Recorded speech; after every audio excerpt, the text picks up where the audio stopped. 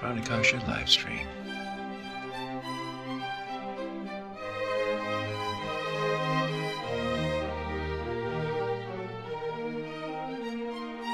Hi folks, this is Matt at Pranakasha Productions, and today we have the extreme good fortune of interviewing once again Al Allen, who wrote this book here, Clues Can Light the Way. And Al has the distinction of being the very first person that I've ever interviewed on my channel. And so now we're coming back and we're going to see each other again. And we had a slight outline set up ahead of time. And I asked him one question, which was, how did it go? If you were able to go back in time and you could go back and you could talk to the young Al Allen, what advice would you give him? Or what things would you do different? Like as if you were your own guardian angel, if you had a time machine and you could somehow do that. Whoa. And you know, you asked me that, I don't know, a week or so ago, I guess.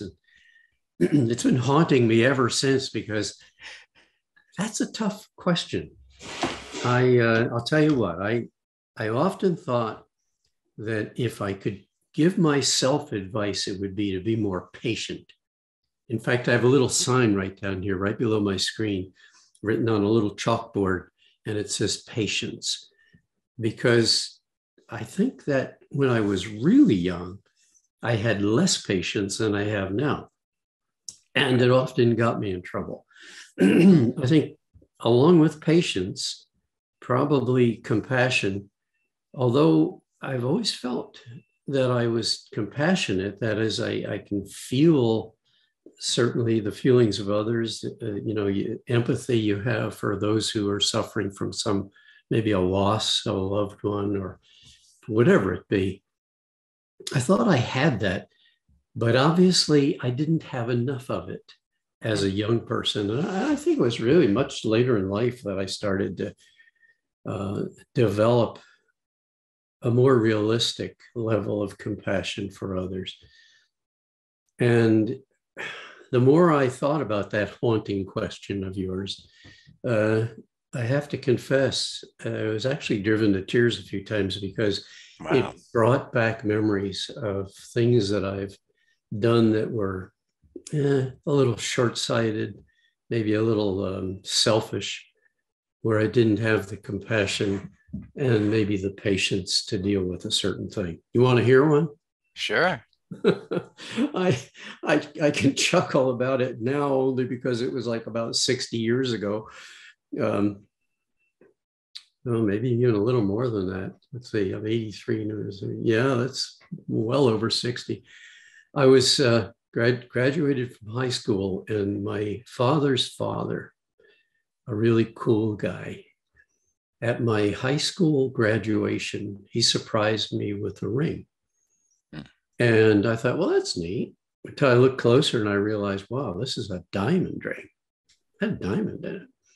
Wow. Well, way back then, a kid, a bumpkin from Leonardo, New Jersey, you didn't get to have a diamond ring. And he said, look, you have so pleased me all through your life and a big portion of mine. He said, I want you to have this ring. It's been in the family for years. I mean, it was a really meaningful thing. Wow. And so I took it and tucked it away in a safe place. It didn't fit right away, so I didn't have it on. But, at the end of the summer, I went off to college. And while I was at college, I had, a few conversations with the folks back home and with my grandfather, but never anything that gave me feelings of doubt as to his health. And I went home at Christmas time. And after I'd been home a few days, Grandpa called me. He actually called the house and he talked with my folks. And when I got on the phone, he said, Ellen, on your way back to college, and that's about a 400-mile drive. I had a car I could take. And he said, on your way back, stop here in Pennsylvania, because I had to drive across Pennsylvania to get to my college. He said, "Stop off, would you, and visit with me?" And I said, "Oh, sure, I could do that." Yeah, you know, time goes on. The 10 days or 2 weeks, whatever it was, I had off for Christmas. I'm spending every possible moment with my girlfriend, some of it with my parents, and the usual events at Christmas. The next thing you know, I've got like a day to get back to school. I totally forgot that I had said to my grandfather, I don't know if I used the word "I promise," but to me, it was like a promise because I gave him my word. And I said, "Sure, Grandpa." And as I thought back on it, at times driving back to school, I thought, "Oh God, I'm supposed to stop and visit Grandpa." And it hit me that there was something in his voice that just didn't sound right. He sounded a little bit down. And I get back to college, and I'm not there but a week. And my mother calls me and says, "Alan, I'm sorry to tell you this, but Grandpa died." Oh, I mean, that so hit me that I could barely deal with the studies and the work that I had to do to just survive in college. I was not the brightest guy in my freshman year. I certainly didn't know how to study, and I had to work harder than the average bear just to get passing grades. And I was just destroyed by that news. Wow. And I realized then, good old Grandpa, who thought the world of me and gave me a diamond ring and said such nice things to me upon graduation, who knows, maybe he knew he was dying and he needed to tell me something, and strongly enough and so important enough that he wanted me to stop and spend some time with him. Now, throughout your life, you've had these, sometimes they're like premonitions, right? Other times they're just like something telling you to do something, right? Oh, yeah. And that sounds like that was another one of those. But was that like the first time that you got a message like that and then chose not to follow it? No, I wish I could put that into the same category of those things that I call knowings, where a message is received by me. And some of the messages I've gotten over the years were so crystal clear that they became chapters in the book. And this was not a knowing. This was just a kind of my word. It was a promise given to my grandfather to go stop off and see him. And I failed him. I failed myself. At the time, I was bussing tables and washing pots and pans at the Hayes dorm, I guess it was called. It was for freshman dorm. And part of my job was to go down into these dungeons and bring back big cans of food, for the cafeteria. And I remember I'd go down there in the pitch black and I'd sit there and just ask, "Grandpa, come and visit me down here." Wow. You got to tell me you forgive me.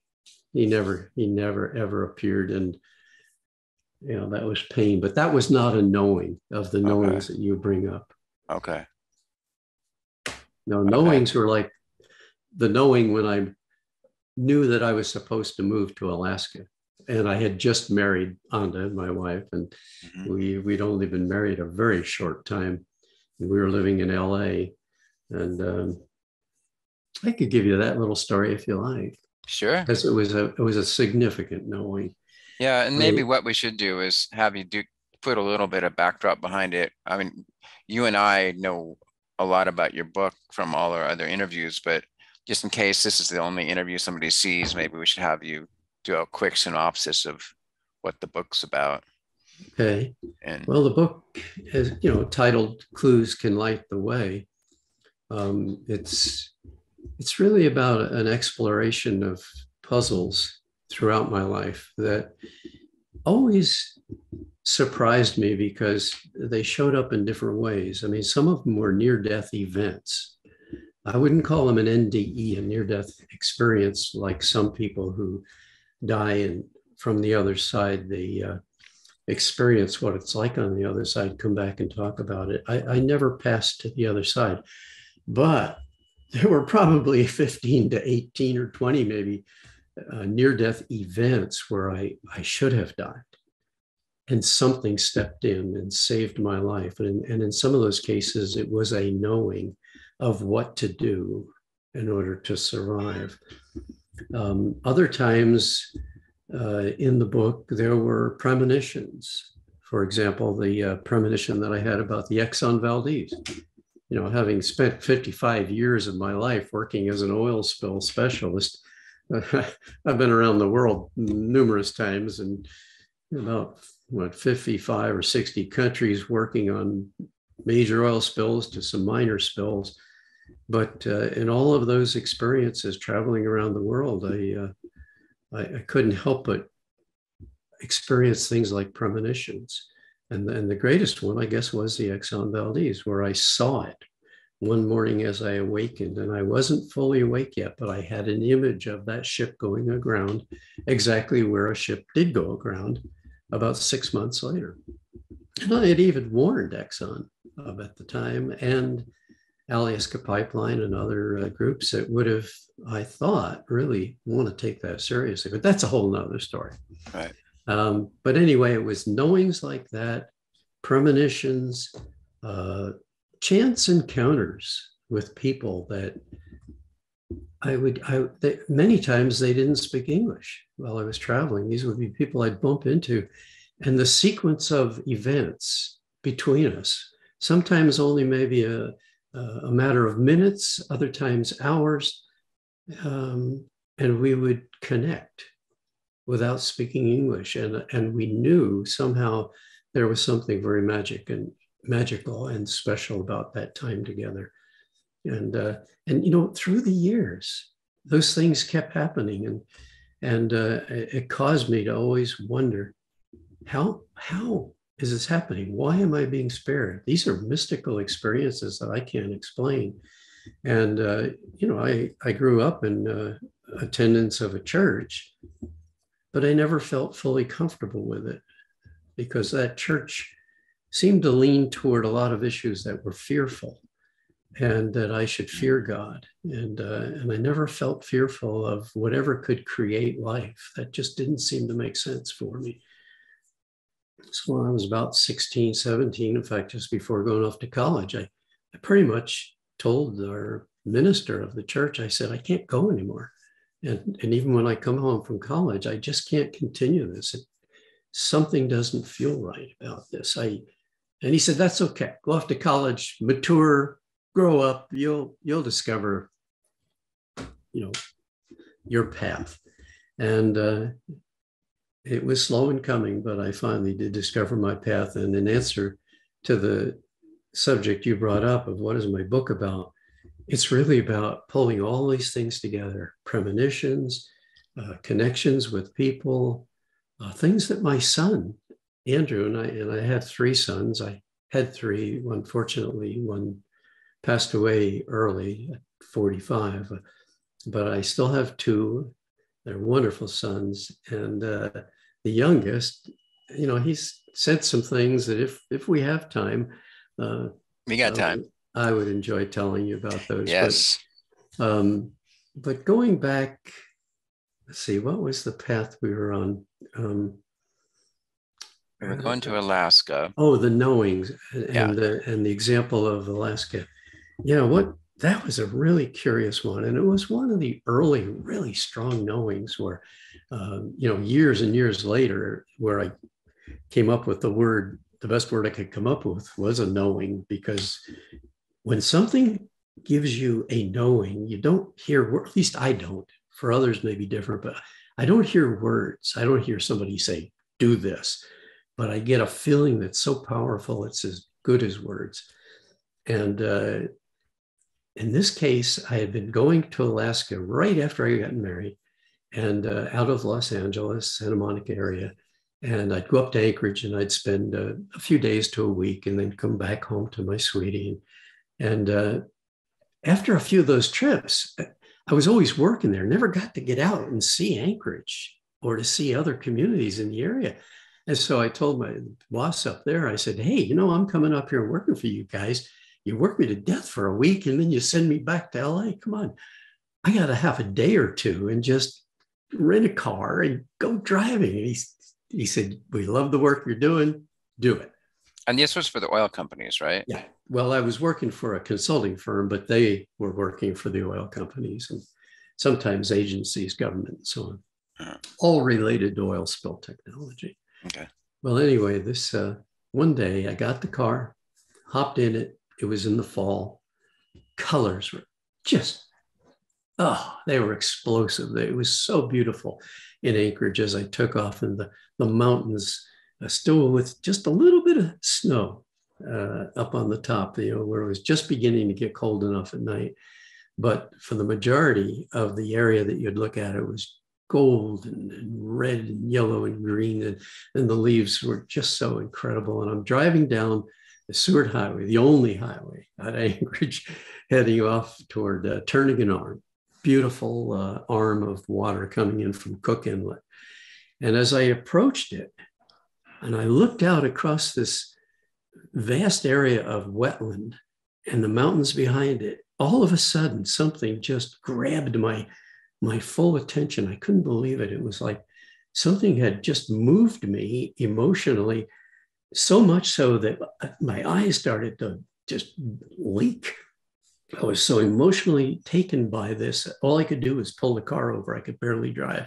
And I stopped on the side of the road and I sat there thinking, I think I know what maybe a heart attack would be like or some other event physically, but this is not painful. This is not a hurt. This is something I can't understand. And as I sat in that car and I looked out at this incredible view, a knowing came to me and it said, this is to be your home. I remember those words. This is to be your home.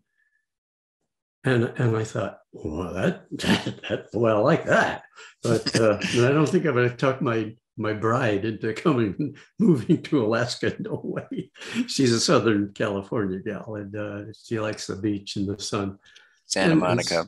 In Santa Monica. Yeah. And so did I. I had lived in Santa Barbara for about 10 years. And anyway, I just was so moved by it. And finally, when I got control, and the message came to me several times, I drove on down into Turnagain Arm area and out into the mountains and spent the day visiting some little communities along the way. Mm-hmm. I was absolutely falling in love with not only the scenery, but the people.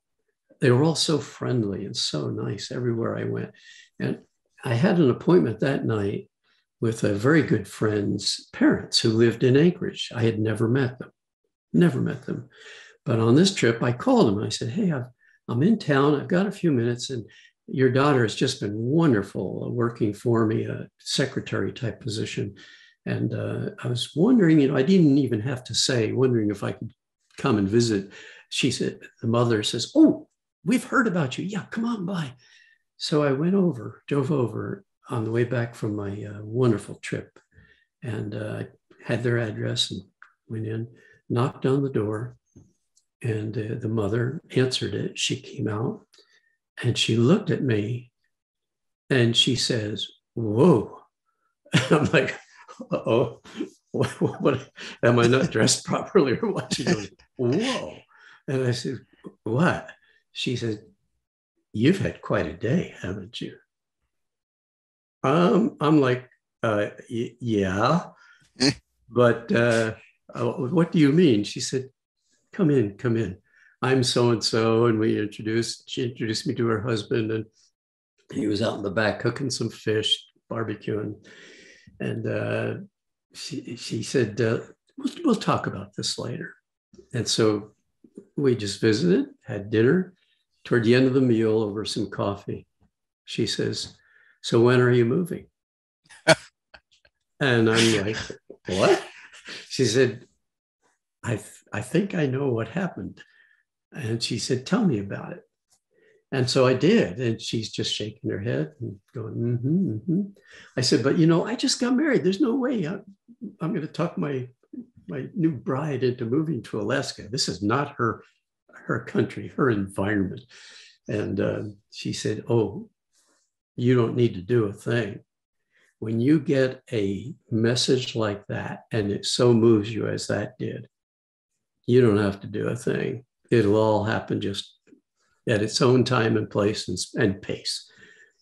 We had a wonderful evening. I left, flew back home the next day, got back, and I told Onda, my wife, I told her about it. She goes, "Oh, God."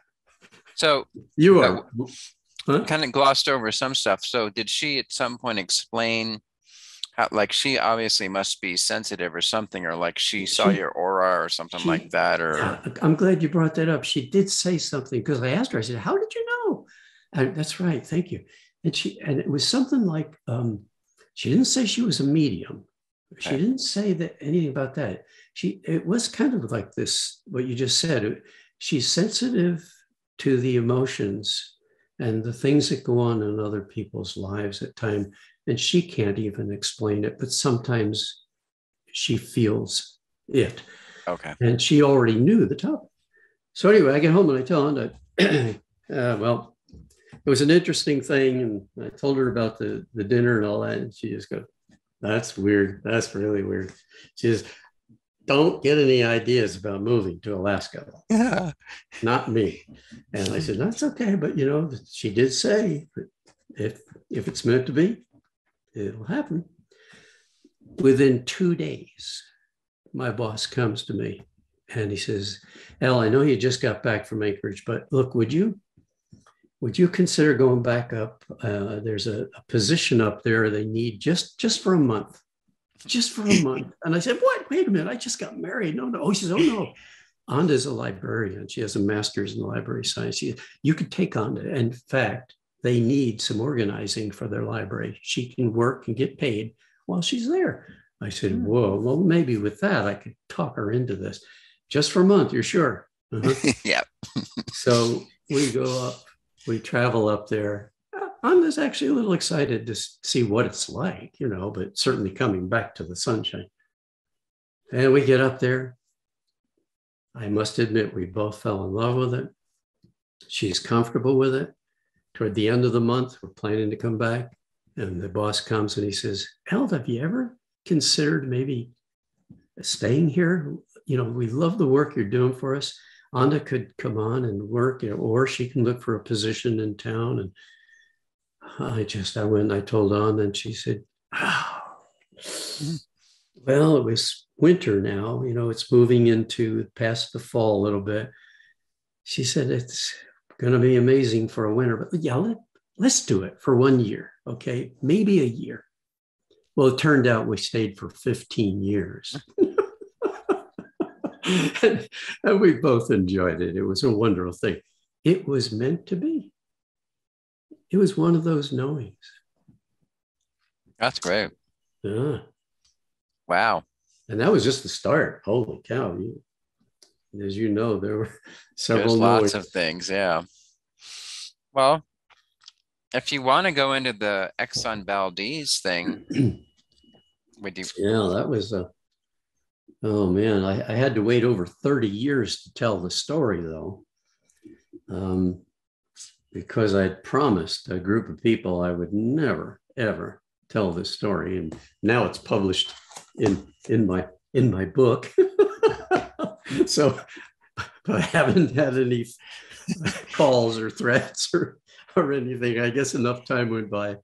Maybe some people have passed on. Who knows?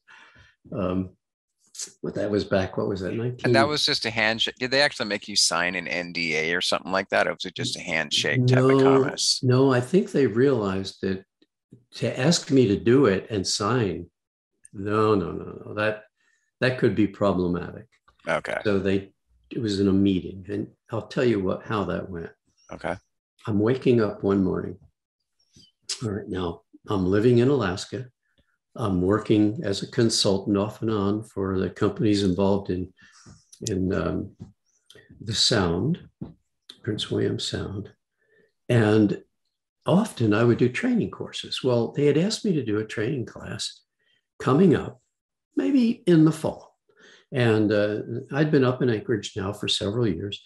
And I said, yeah, sure. I do this all the time. Be happy to organize a training class. And they said, and we really want to deploy equipment, ships, airplanes. I mean, we want to have a good, realistic training session. And I said, oh, great.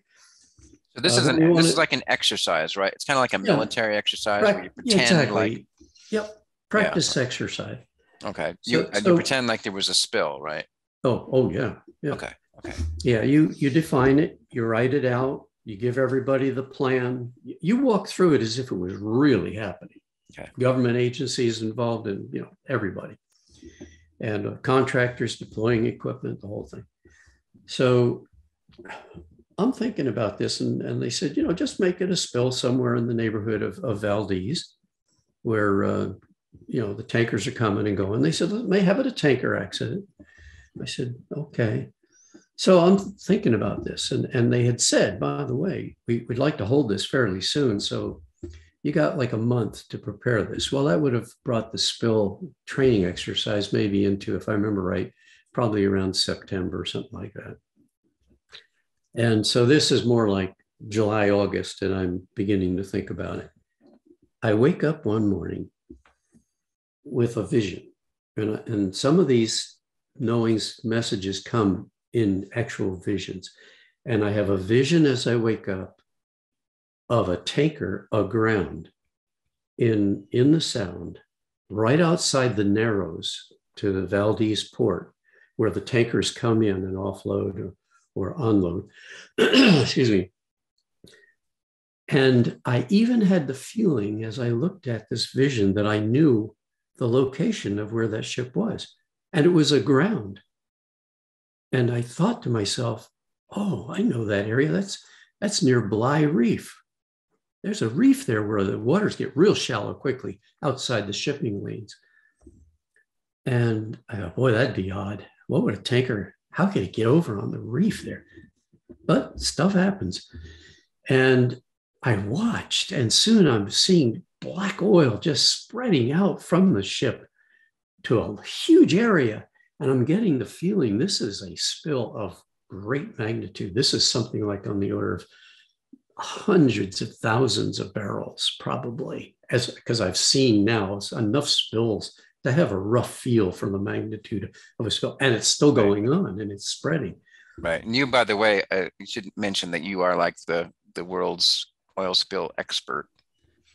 Well, I would never say the world's expert. I'm one of many people. You're the guy they call whenever there's a giant spill anywhere in the world, right? Well, they used to until I retired a couple of years ago. So you know what you're talking about. Like you have quite a bit of expertise in this field. Yeah. I guess I'd have to say that I'm one of the few that has been fortunate enough to, I went self-employed for most of it, and I found enough work that really satisfied me to stay in the field. Yeah. Right. So anyway, so you had this vision. So the vision was very, there were a lot of details and things, and it was very vivid. You were seeing the whole thing.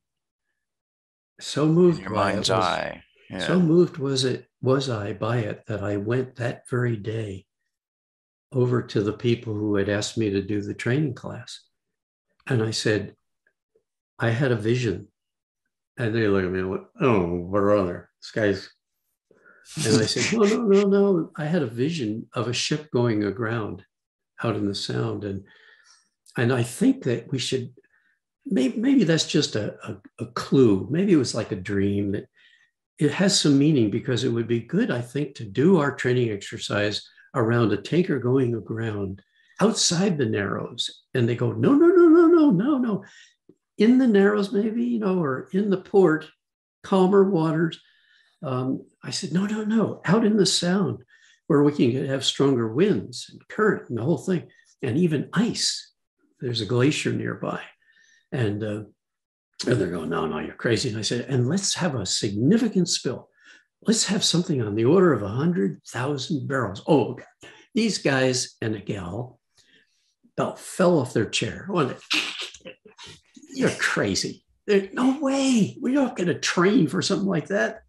And I said, no, we'll learn from this. Even if we don't do a good job in the training, it'll move us ahead toward a better position of preparedness if that ever happened. And one guy looked at me and he said, Alan, you realize, because I'd mentioned Bly Reef even to him, and they looked at me, he says, Alan, a captain or his crew would have to be drunk out of their mind to put a ship on Bly Reef. That's what was involved in this incident, because in fact, let me jump ahead a little bit, but it was like 5 months later, I believe it was, five and a half, when it actually happened. And that guy who joked most about it with me was the guy who called me slightly after midnight and said, hey, Al, I don't know how to tell you this, but we've got a ship aground on Bly Reef. And I burst out laughing when he said Bly Reef. It was like 1 a.m. He awakened me. And I said, now this is really cruel. You've been giving me a bunch of crap now for months about my vision. This is cruel to call me in the middle of the night and say, we got a ship aground on Bly Reef. He says, no, we really, really do. And he says, get yourself packed and get down to the airport. We've got a charter flight waiting for you in Anchorage to bring you down to Valdez. We've got to get busy on this. This is a major spill. I'm just starting to, just shiver a little bit, like this is reality. My God, this vision came true. And, in those 5 months plus, several times we tried to hold the exercise and they just kept saying, no. I reduced it to about, instead of 100,000, it was like 5,000 barrels of oil from a wing tank, small incident, into the shallower or the nearshore waters, and trying to meet their needs. It kept getting delayed, and then it was Christmas. Oh my gosh, and more delays after Christmas. And finally, it was like February, if I remember right, February 28th, maybe 29th. I think it was the 28th, right near Easter. And when this thing went aground, of course, I got involved for quite a while with it.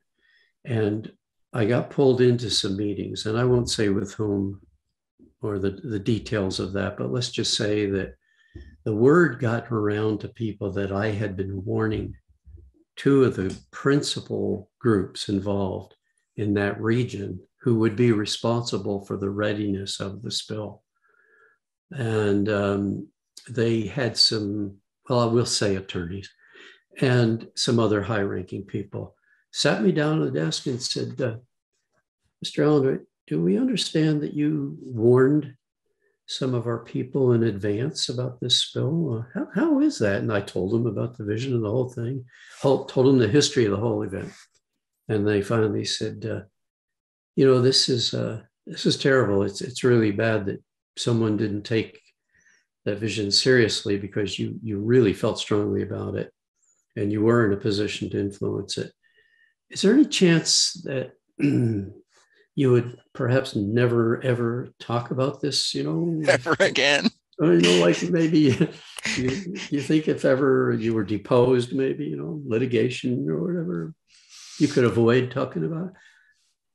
And I remember saying, I'm sorry. I would never lie if asked about it, but I'll never bring it up. And I'll give you my word that I will not bring it up. Now, I didn't put a time limit on, thank goodness, because 30 years I thought was enough. Mm-hmm.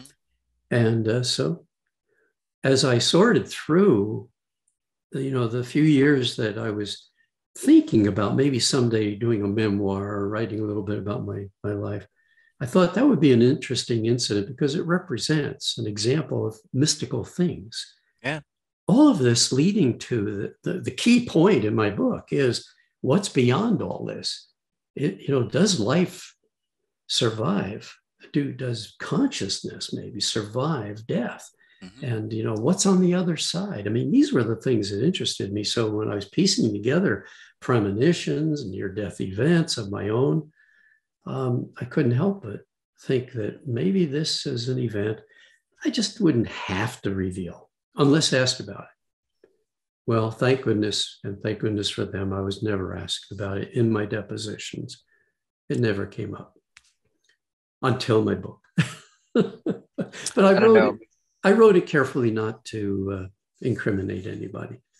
Well, that reminds me of in Star Trek, the original series, Spock, supposedly Vulcans could not tell a lie, could never tell a lie, but they could keep their mouths shut. So it's kind of a similar thing. Yeah, right. That's exactly right. Right. So, Interesting. Well, here's a question that popped into my mind. So, so you are especially sensitive to getting these like messages throughout your life, right?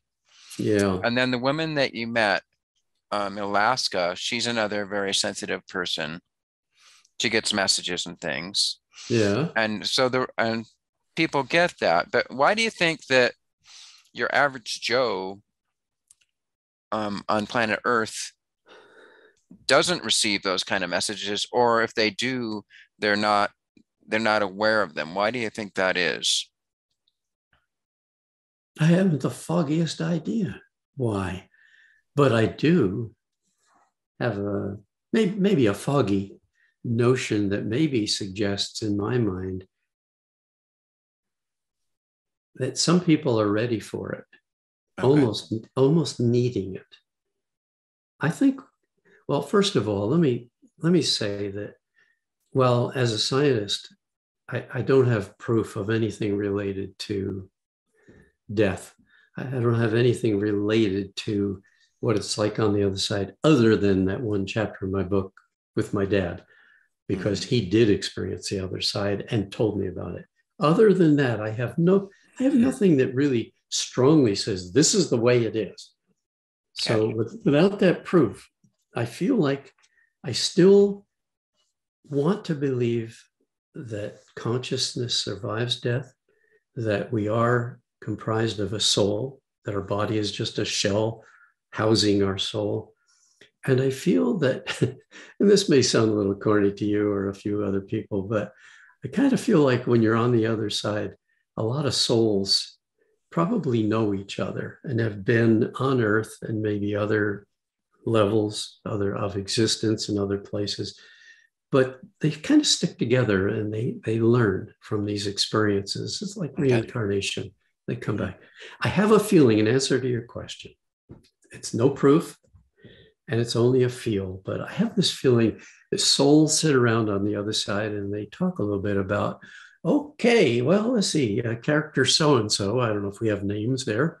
Hmm. Uh, you're going to go back, and these are some of the lessons you need to learn because you've been here for a while. You've been through the assessment of your life. You know what you did that was, as I said, impatient, not maybe very compassionate, thoughtful about your grandpa, and other things I did in my life that I'm not proud of. And you need to learn some lessons. To do this, we're going to give you a guardian angel. He or she or the soul is going to be with you and protect you. And maybe some of my near death events. Jingle dingle. Yeah, tinkle, tinkle. Maybe we're tied to a guardian angel stepping in and saving my butt because I had some really bad close calls. And I can't help but think that maybe as souls we come here with a purpose, and that purpose may be guided at times through these knowings. Hmm. And some people need more knowings because they're a little slow, probably me. And I just need repetitive stuff. Maybe that's why I'm called Alan Allen. Maybe redundancy was built into me from the beginning. I need to do things over and over until I finally get the message. That's good. That's good. Well, the next thing that comes to mind is so you saw uh, an image of the future, right? And then what do you know? 6 months later, that image came true. So, okay, so now what does that have to do with how does free will work into that? Does that mean that our lives are completely, everything's all predetermined and we're just kind of on a railroad track through our life I don't or think what? so. I don't think so, man. I really think that I don't believe in predestiny, Okay. but I do believe that events might evolve in a way that gives us the ability to make choices on how Okay. we interact with those events. Um, I don't know where it starts and stops in terms of being able to tell what happens. I've read enough books now on these topics where some people feel like it's all happening at once, Okay. and I'm sure you've become familiar with those too. Mm. And is it possible that time is really a linear thing that only we on Earth need to experience because it provides order and sequence and control that we need as human beings, one step at a time? Okay. But maybe on the other side, time is not that way. And maybe there is a simultaneity of events. Okay. I don't know. So, okay, so I'm trying to dig into the nuts and bolts of this now. So, so what happened when you saw that vision? Was it just a dream and you just got lucky, or do you feel like somehow your soul, your mind somehow went into some possible future and witnessed that future? I don't know. I think it was probably something that I needed to experience. And I feel that all of my premonitions and all of my interactions with people, and even my connections with my children and the things they said that gave me more clues, if you will, about why we're here. Okay.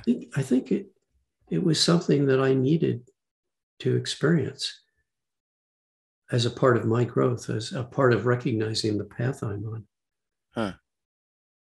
Interesting. Yeah, well, let's face it, I got what I published when I was like 81, 82. Back in the day.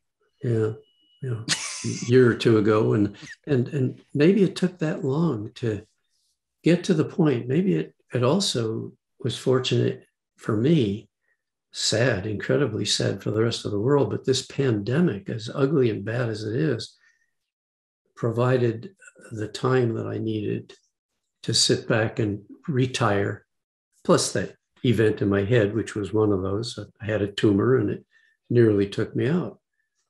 Uh-huh. And miraculously, that tumor also went through some kind of process where you kind of think maybe some angel or something said, no, you still got to write your book. You got to hang around another year or two. I hope a year or 20. But maybe these things all came together just the right time. That, along with the other chapters of my life, which many of which ended up as chapters in the book, maybe they were purposeful. Maybe they were timed just right, and the pieces of the puzzles were coming together and beginning to form an image, a picture. And as I wrote my book, because I had a lot of time to sit and think about what am I going to write? And all I could do was write truth. I didn't exaggerate on stuff. I didn't make stuff up. I wrote it as accurately as I could. And thank goodness I'm kind of a nut when it comes to notes. Mm-hmm. I've kept notes all my life. And Okay. so I had good data and information. Ooh, okay. So here's another thing that came to my mind. Like for this Exxon Valdez thing, I mean, how do we know how come we could just say, well, you just made that up after the fact?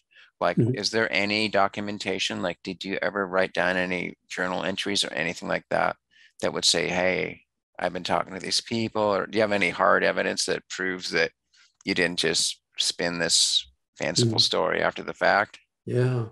And Is that true? what you said, it's all very true, everything as I present it. Right. And I've not made it up. And I think you know me well Right. enough. I do. Most people know me well enough to know that I'm honest to a fault. I can get myself in real trouble at times Right. for saying something that's honest and true and maybe not as sensitive as I could be. But no, it's true. And I did keep notes. Oh, so you Um, have like, would you have like a diary entry that said, "Dear diary," and such and date? I talked no, to them no, about that or no, whatever. I never kept a diary. Okay. I wish I had. I kept loose notes. I've got files of loose notes. And I would say the strongest thing is the probably evidence of the truth is I trusted my experience with a few very close friends and my family from when that happened over 30 years ago in detail. And they know what I told them at the time. They know what I told them ahead of time before it happened. Okay, so you have people that potentially could corroborate, correct, whatever the word is, your story. Easily. I could give you names right now of people still living who I shared it with. I knew, and they knew. That's compelling. Yeah. Okay. Wow. This, and when you go through the near-death events, so let's face it, I've nearly been decapitated. I've nearly been crushed by a moose. I've fallen through ice, about 3 times and thought for sure I'm dead. I'm going to drown and freeze to death. Trapped in a car where I got stuck in a snowdrift and nearly froze to death. And, and then once you almost got burned alive in a thing full of oil, right? Burned alive? Wasn't there a thing where like you fell into you slipped in the ice and fell into the ditch and there was, and you were in oil? It wasn't burning though. Okay. even though I have a patent on burning of oil spills, I've never fallen into the burning oil. Thank goodness. But I did fall into a trench. And it had a good inch or two of, I don't know how much it was, but it was enough to fully saturate my eyes. Yeah, we were on a board that broke and I went in with another guy. It was in Greenland. And that was a scary event. But all of these experiences, even the kind of almost humorous ones like the moose, at times they seemed funny. But now in hindsight, as I wrote the book, I could look back over 80 years, right on back to some events as a toddler. I was burned by coffee. No, that's the only place I got burned, I guess, where a whole pot of coffee fell on me and I was put in the hospital at a very young age, a couple of years old. And I, to this day, I don't have a single scar from it, but I had some pretty bad, serious burns, and it was touch and go for a while. But anyway, when those things happen, and you combine them with all of the other phenomenal things that, for example, my youngest son, said at bedtime during our Bible stories, he would, those things add up, and they really tell you a lot about yourself and about life and the path you're on. Yeah. Well, since it's the Christmas season, of course, what comes to mind is that Jimmy Stewart movie, It's a Wonderful Life. Yeah. You know that movie, right? Oh, God. Everybody's seen it 100 times. That's why we did the jingle for the Guardian Angel. Yeah. Yeah. But it's similar. I mean, it's kind of a similar theme, though. Yeah, the way it is. I hadn't thought about that. You're right. Yeah. Interesting. Wow. So if you went back and talked to your younger self, you would have told yourself to go see Grandpa. And I would have made it happen. Yeah. But it seems like the other big events in your life, you got some kind of message and you ended up following it. So like somebody or something or some force or whatever did go back and steer you in the right direction, it seems. Oh, there were times when other people were involved in these mystical events. One of the most spooky of events that I'll never understand and be able to explain, unfortunately, involves a guy who I'll probably never, ever find because it was so long ago. It was still while I was back in college where I got nearly froze to death in the car. And that guy was awakened at night. I think I told you one time to go and save my life. I wish I had his name and his phone number and I could call him and say, geez, thank you for saving my life. At the time, I was just too tired and recovering from a near freezing experience. I didn't have the sense, but at least I did stop him and say, tell me how you knew where I was when he came to save us. And that was the spooky part. So, because he just had a premonition too. Like he just got this idea he had to go out into the snow. There was some guy out in the snow. Well, right? Well, let me back up just a little bit so people know. you and I have had the advantage of sharing a few of these stories. And I was on my way back home from college, and to make a long story short, a blizzard occurred, was with a friend who fortunately was with me, and I've talked with him since. He's my age, and he remembers the details of this. We got stuck in a drift, car completely covered with snow. Unbeknownst to us, as we tried to talk, shutting off the engine because we were afraid snow would come up over the exhaust, and pretty soon we'd either run out of fuel or vapors would get into the car. We shut it off, but we talked until we just couldn't stay conscious, and we fell asleep. We were freezing to death. In the meantime, there's a snowplow driver, apparently not too far away, awakened in the middle of the night.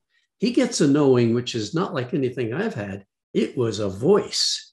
And the voice said to him, "Go start your run. Wake up. Go start your run now." And now these are all things that he shared with me later, but I had to pull it out of him. He didn't want to talk about it. And he tried to go back to sleep thinking it was some nightmare. Whoa. And he kept getting awakened, and it was forceful. Finally, he gets up. He thought he was going crazy. The voice said, "Go." And he got in his snowplow, didn't know where he was going other than to do his normal run, but in the middle of the night in a blizzard, and he gets in it and he plows his way out to, he could tell where he lived. He knew it.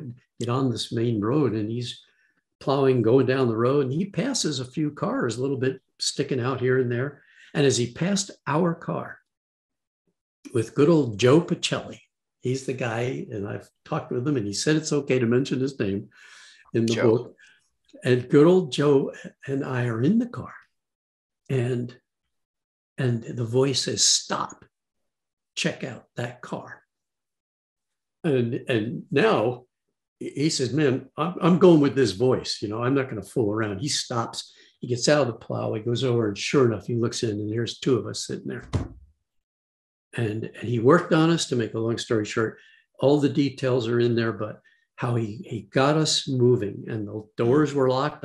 When he finally got me to come around, I couldn't even move my hand to pull the knob up on those old cars, to unlock it. And finally I did, and he opened it. He's massaging us and talking to us, and then we worked on my buddy Joe and got him moving. So, and he drove us down to a nearby house, actually a bar. The guy woke him up and said, "Hey, I got a couple of buddies here. Can they spend the night? Sleep in the bar somewhere?" And I did. I slept on the floor. Guy gave us some blankets and a pillow. It was really nice.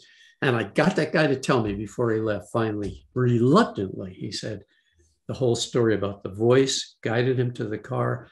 And he just shook his head and he said, "I'm scared crapless." He said, "You must have some good friends topside." And he didn't mean the guy in the house upstairs. He meant way up. He said, "Because something kept you alive and got me to come and get you and save your life." And he said it was frightening.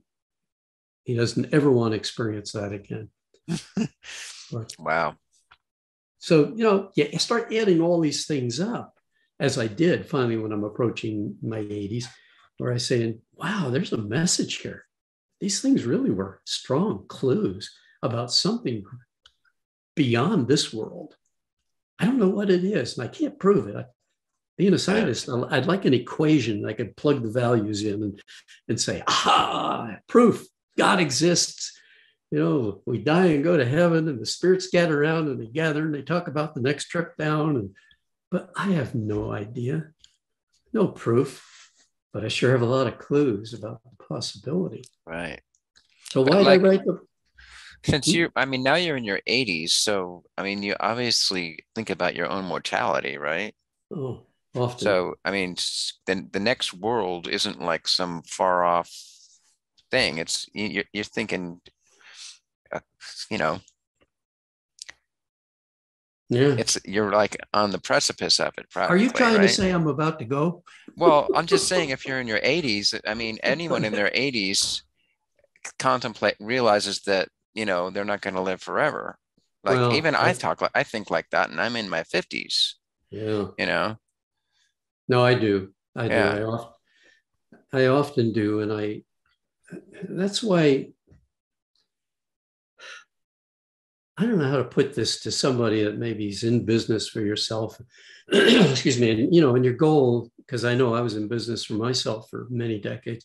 Mm-hmm. The goal was to make enough money to live, pay your bills. Mm-hmm. And with this book, the most wonderful feeling has come over me. I didn't write this book to make money. And clearly I'm not.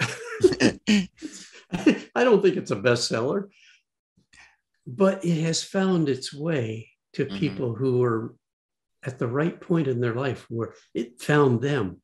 Right. I don't mind saying it. It's several hundred books have been sold, but that's peanuts. That's nothing.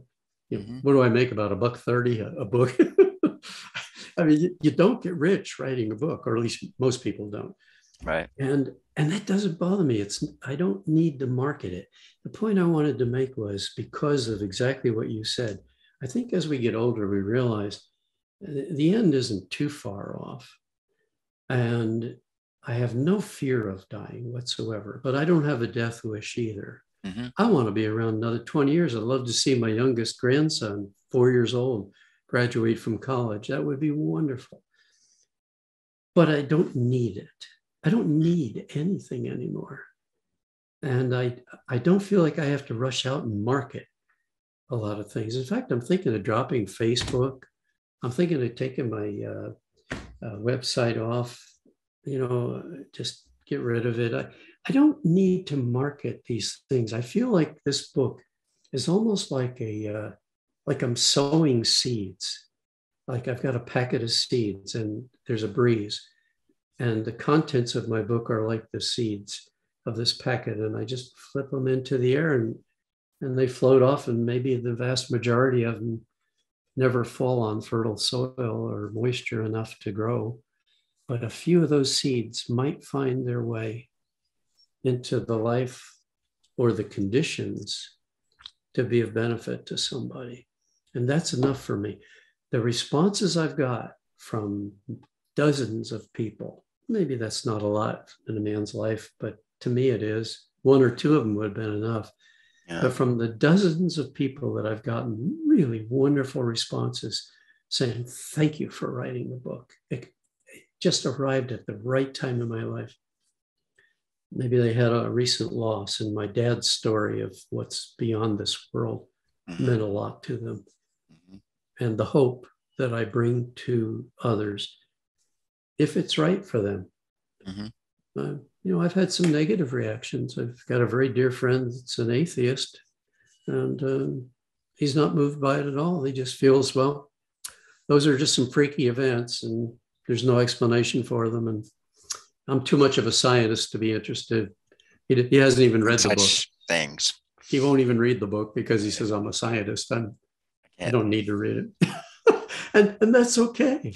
You could tell him that he can secretly read it, and that you both promise not to tell anybody that he wrote it. Yeah.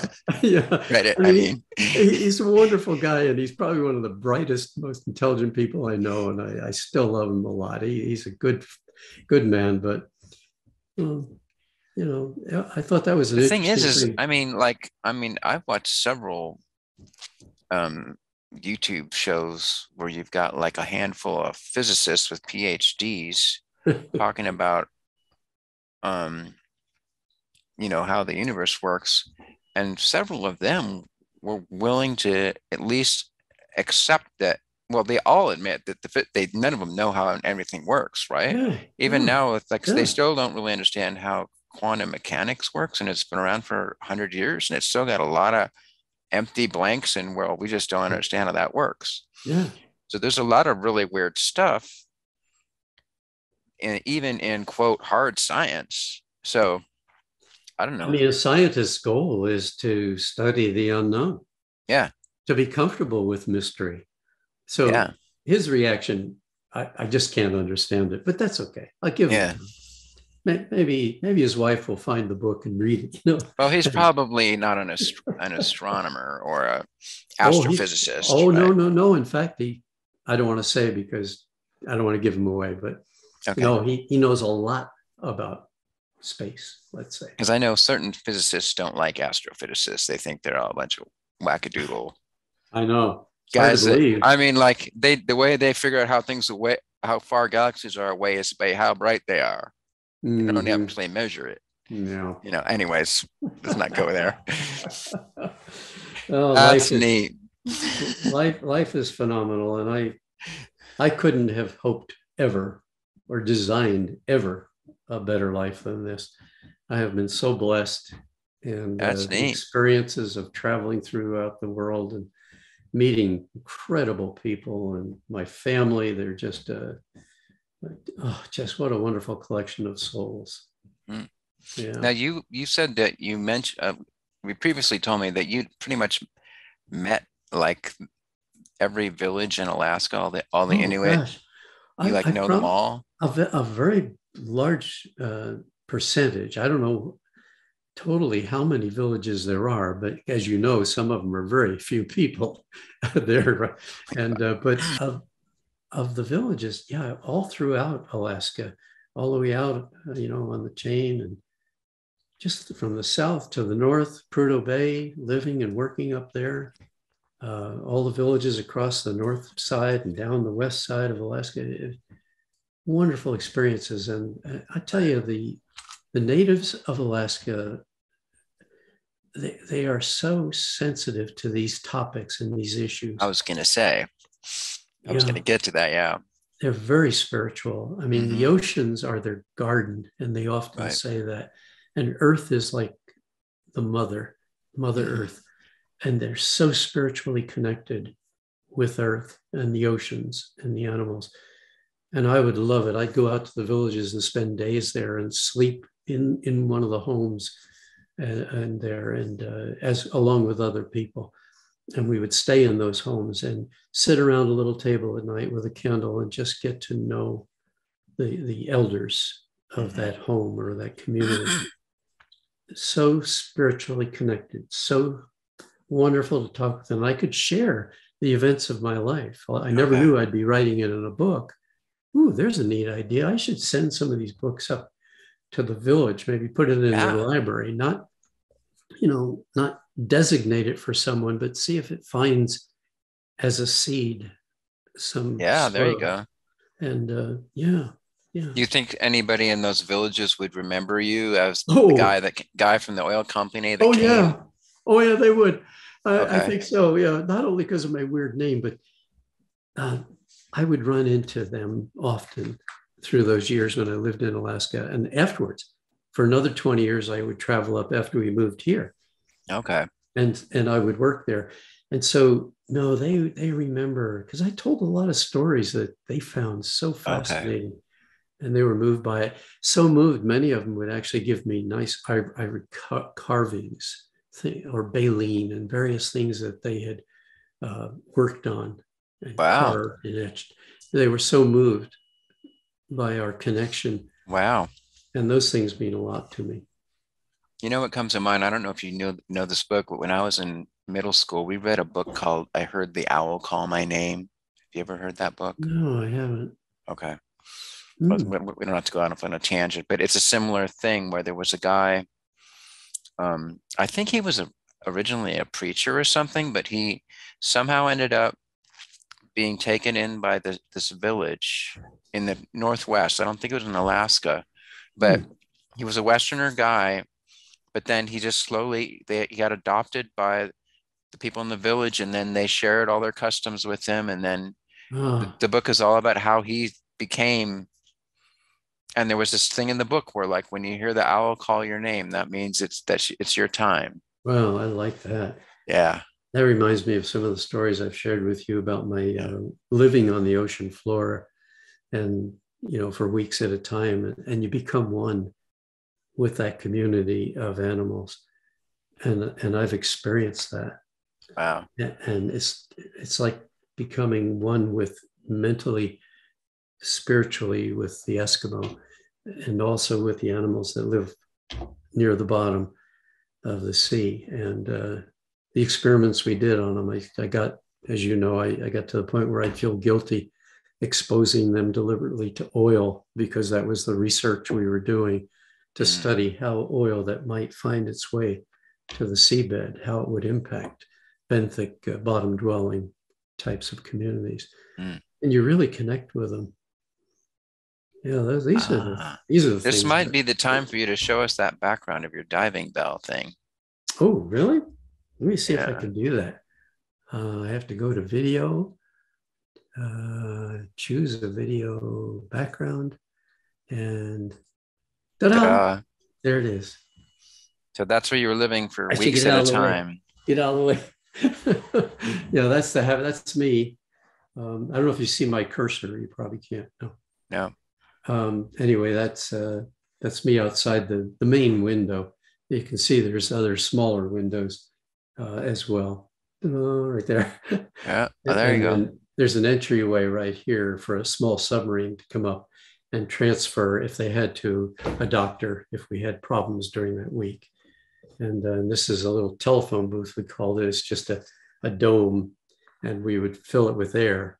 And then we could stick our heads up in it, two people, and talk, because we could take our regulators out and we could talk in the air captured in that bubble. Oh, that's clever. Yeah. This was down 50 feet below the surface, and we could make excursion dives to deeper water. But most of the time we did most of our research at that depth. Okay. And this is just like off the coast of Santa Monica or whatever? No, this was in the Grand Bahamas, off Grand Bahama Island, off Florida and Bahamas. Oh, okay. Yeah. Okay. And we did it twice. We went back a year later and studied the areas that we had impacted with oil, because oil does sink in a spill and attaches to sediment, detritus, or various particulates in the ocean, and it can sink, and it can still contain enough of the lighter ends in the oil in a crude oil spill to really impact those bottom dwelling communities, sponges and corals and sea urchins and the fish, everything down there can be impacted. It's affected by it. So anyway, wow. Boy, I tell you, we could go on for hours. I know we could. Well, you always bring out so many interesting things in my background. Yeah. Please. Well, everybody, I'll put a link in the description for your book. And then again, this is the book that we're talking about right here. Clues Can Light the Way.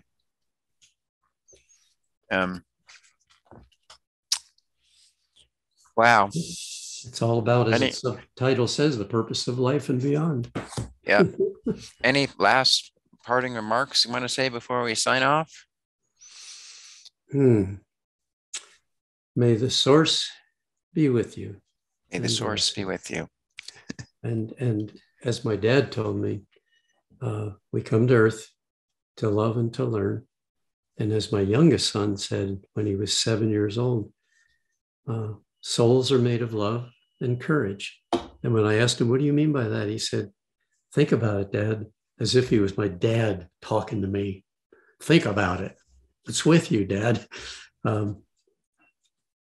He made the comment that he said, yes, why wouldn't a soul be made of love and courage? Because there's a lot of love. That's one thing. There's a lot of love out there in the world, but it takes courage to show it. Where does a 7-year-old come up with something like that? And that stuck with me forever. So may the source be with you and give you love and courage. And also with you. Live long and prosper. I could never do that. I must not be a true Trekkie. That was good. I'll take that. All right, Al. Good to see you, Matt. You too. We'll see you next time. All righty. Peace.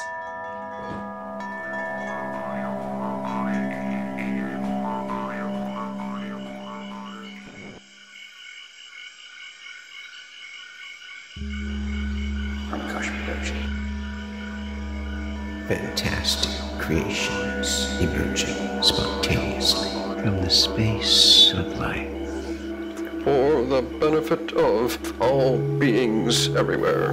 We gotta